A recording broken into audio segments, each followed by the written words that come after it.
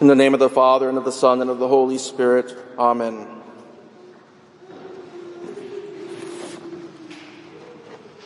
For from the rising of the sun to its setting, my name is great among the nations, and in every place incense is offered to my name, and a pure offering. For my name is great among the nations, saith the Lord of hosts. Those are words taken from the first chapter of the prophet Malachi. In the days of the prophet Malachi, Israel, from her priests down to the common layperson, were no longer taking the sacrifices of the temple seriously. The people are complaining that God is nowhere to be found, that He's not blessing them. They're complaining to God that there's agricultural problems with locusts. The country is an economic wreck. There are corrupt rulers, dysfunction and disarray among families. And they're asking, where are you, Lord, and where are your blessings? Then the Lord God responds. First to the priests.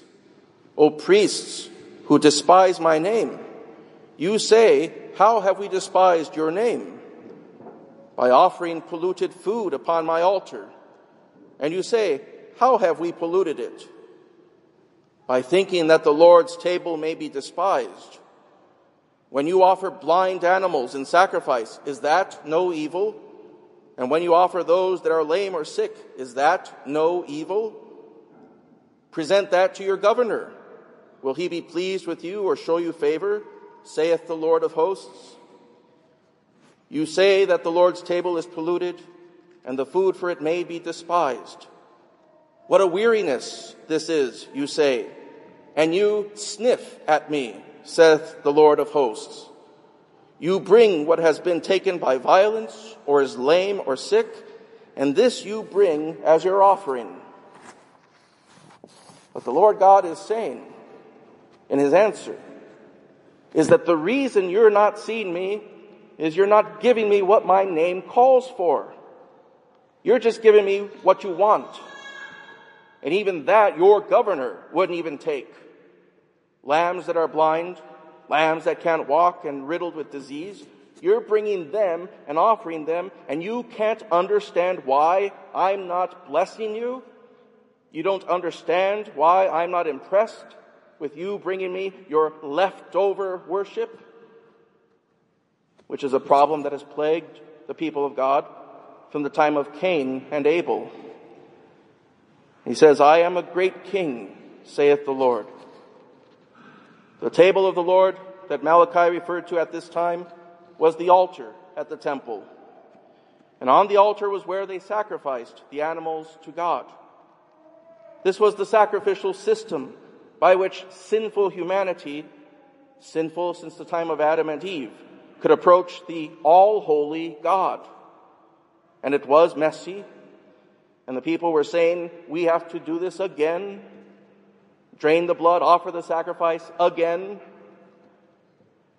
Then the Lord says, I see you sniffing at it, thinking, oh, we must smell this incense again, this burnt offering again. And you say, how tiresome is the table of the Lord. Malachi was saying that they should have been excited about this table, zealous for the table, the altar, but instead they were tired of it. What the sacrifices on the altar did in the Old Testament was brought freedom and life to the people. What the Lord through Malachi is telling them is, you're tired of something that is the source of your life. You're tired of something that is keeping you connected with me, keeping the covenant on your behalf, that's keeping the curse away, that's allowing my blessings to flow. Malachi, within that prophecy, looked to the future and saw no more sacrifices at the temple. He said, from the rising of the sun to its setting, my name is great among the Gentiles, and in every place incense is offered to my name, and a pure offering.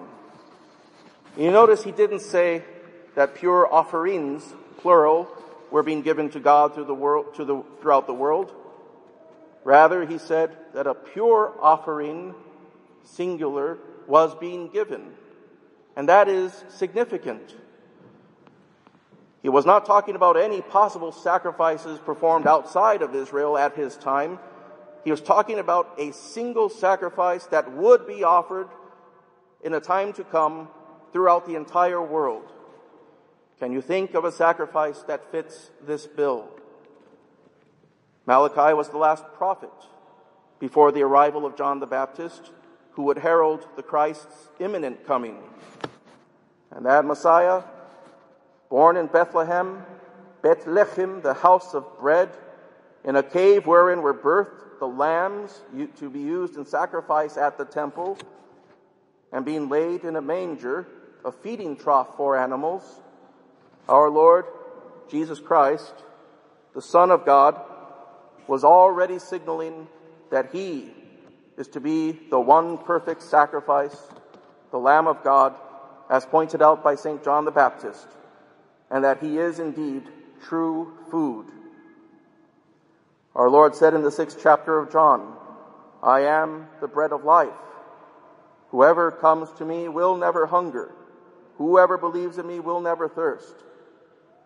I am the living bread, which came down from heaven. If anyone eats of this bread, he will live forever.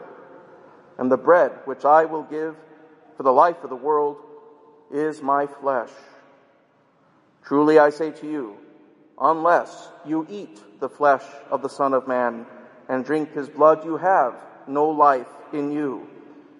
He who eats my flesh and drinks my blood has eternal life, and I will raise him up at the last day. For my flesh is food indeed, and my blood is drink indeed. He who eats my flesh and drinks my blood abides in me, and I in him. Then, at the Last Supper, while celebrating the Passover with his disciples, he said, take, eat, this is my flesh. Take, drink, this is my blood. The Lord was celebrating the Passover with his disciples. If we look back and remember what was happening at that first Passover, we see the Lord God on the night of Passover telling Moses to take a lamb, to slaughter it in the evening twilight, roast its flesh, and eat the flesh of the lamb. And something else. You take the blood of the lamb that was sacrificed for you, and you mark it on the doorposts and the lintel. Upon those doorways, archaeologists have found that Egyptians and the Jewish slaves living in the land of Goshen had inscribed their names on those doorposts and lintels. That means the blood of the lamb would cover their name. What it's saying to the angel of death, that these who live in this home are covered by the blood of the lamb, by the mercy of the lamb. That's the first Passover. And what took place in all the Passovers since the Exodus, when they now had a temple as in the time of our Lord? I heard a priest describing in a brief, succinct way the sacrifice that was offered. So this is no exhaustive, detailed summary.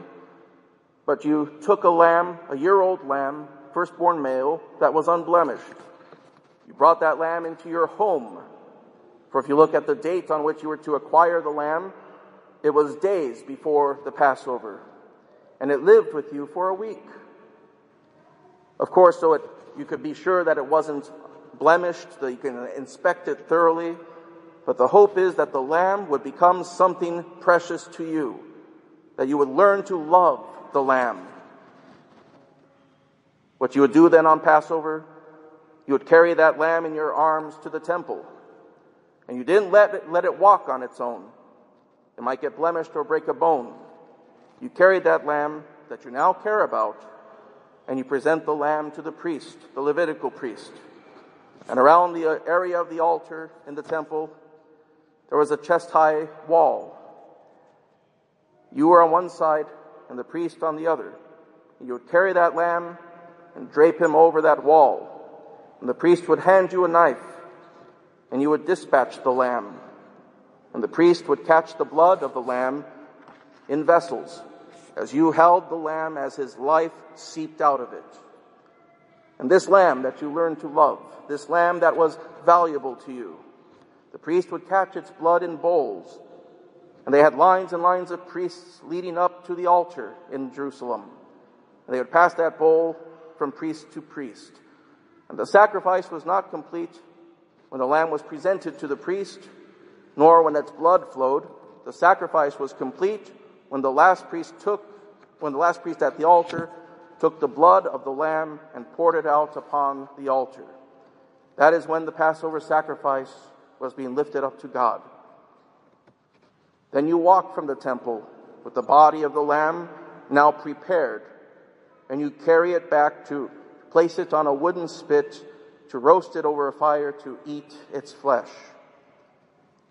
The Last Supper was that preparatory rite. The sacrifice is when his blood was poured out on the altar of the cross. But then he is given back to us to consume his flesh and blood as food. Archbishop Fulton Sheen wrote, "The mere eating of the flesh and blood of a man would profit nothing, but the glorified flesh and blood of the Son of Man would profit unto life everlasting. As man died spiritually by physically eating in the Garden of Eden, so man would live again spiritually through the physical eating of the fruit of the tree of life, which is the Holy Cross." And that is what Malachi was talking about. He was saying that even though the Jews of his day offered impure sacrifices, there would come a day when God's people would offer him an acceptable sacrifice. And it would be one offering, not many, and the only sacrifice that fits this bill is the Holy Mass. The sadness of this day and age is that many Catholics think Mass is about being entertained or educated, or even feeling inspired, but we know that it's not. It is the sacrifice, what has been offered up to God. A sadness for a priest is to hear people say, "I didn't get anything out of Mass today." That's not because it's a blow to our pride or ego, but it's because the point of worship is not to get anything. It's about what you give. That's why so many get disenchanted with the Mass. Oh, but Mass gets boring, long, all these other things. And we tell the Lord what we're going to do instead. I'm going to go to a different service. I'm going to find a different church, because that's what I'm going to give you. Lord, I know you told us to do this. Hoc facite meam commemorationem. Do this in memory of me, and do it on Sunday. But it's hunting weekend, or it's game day. So what I'm going to do is I'm going to go and spend time with you in the woods, chill and feast with my family while we watch the game. If I give God what I want and not what he has asked for, then whom do I really love? Do I love him, or am I saying I love myself more? If I know that the Lord God has said this is how I want you to worship me, but I give him what I want to give him, that's not an act of love for him, that's an act of love for myself. Do this, hoc facite.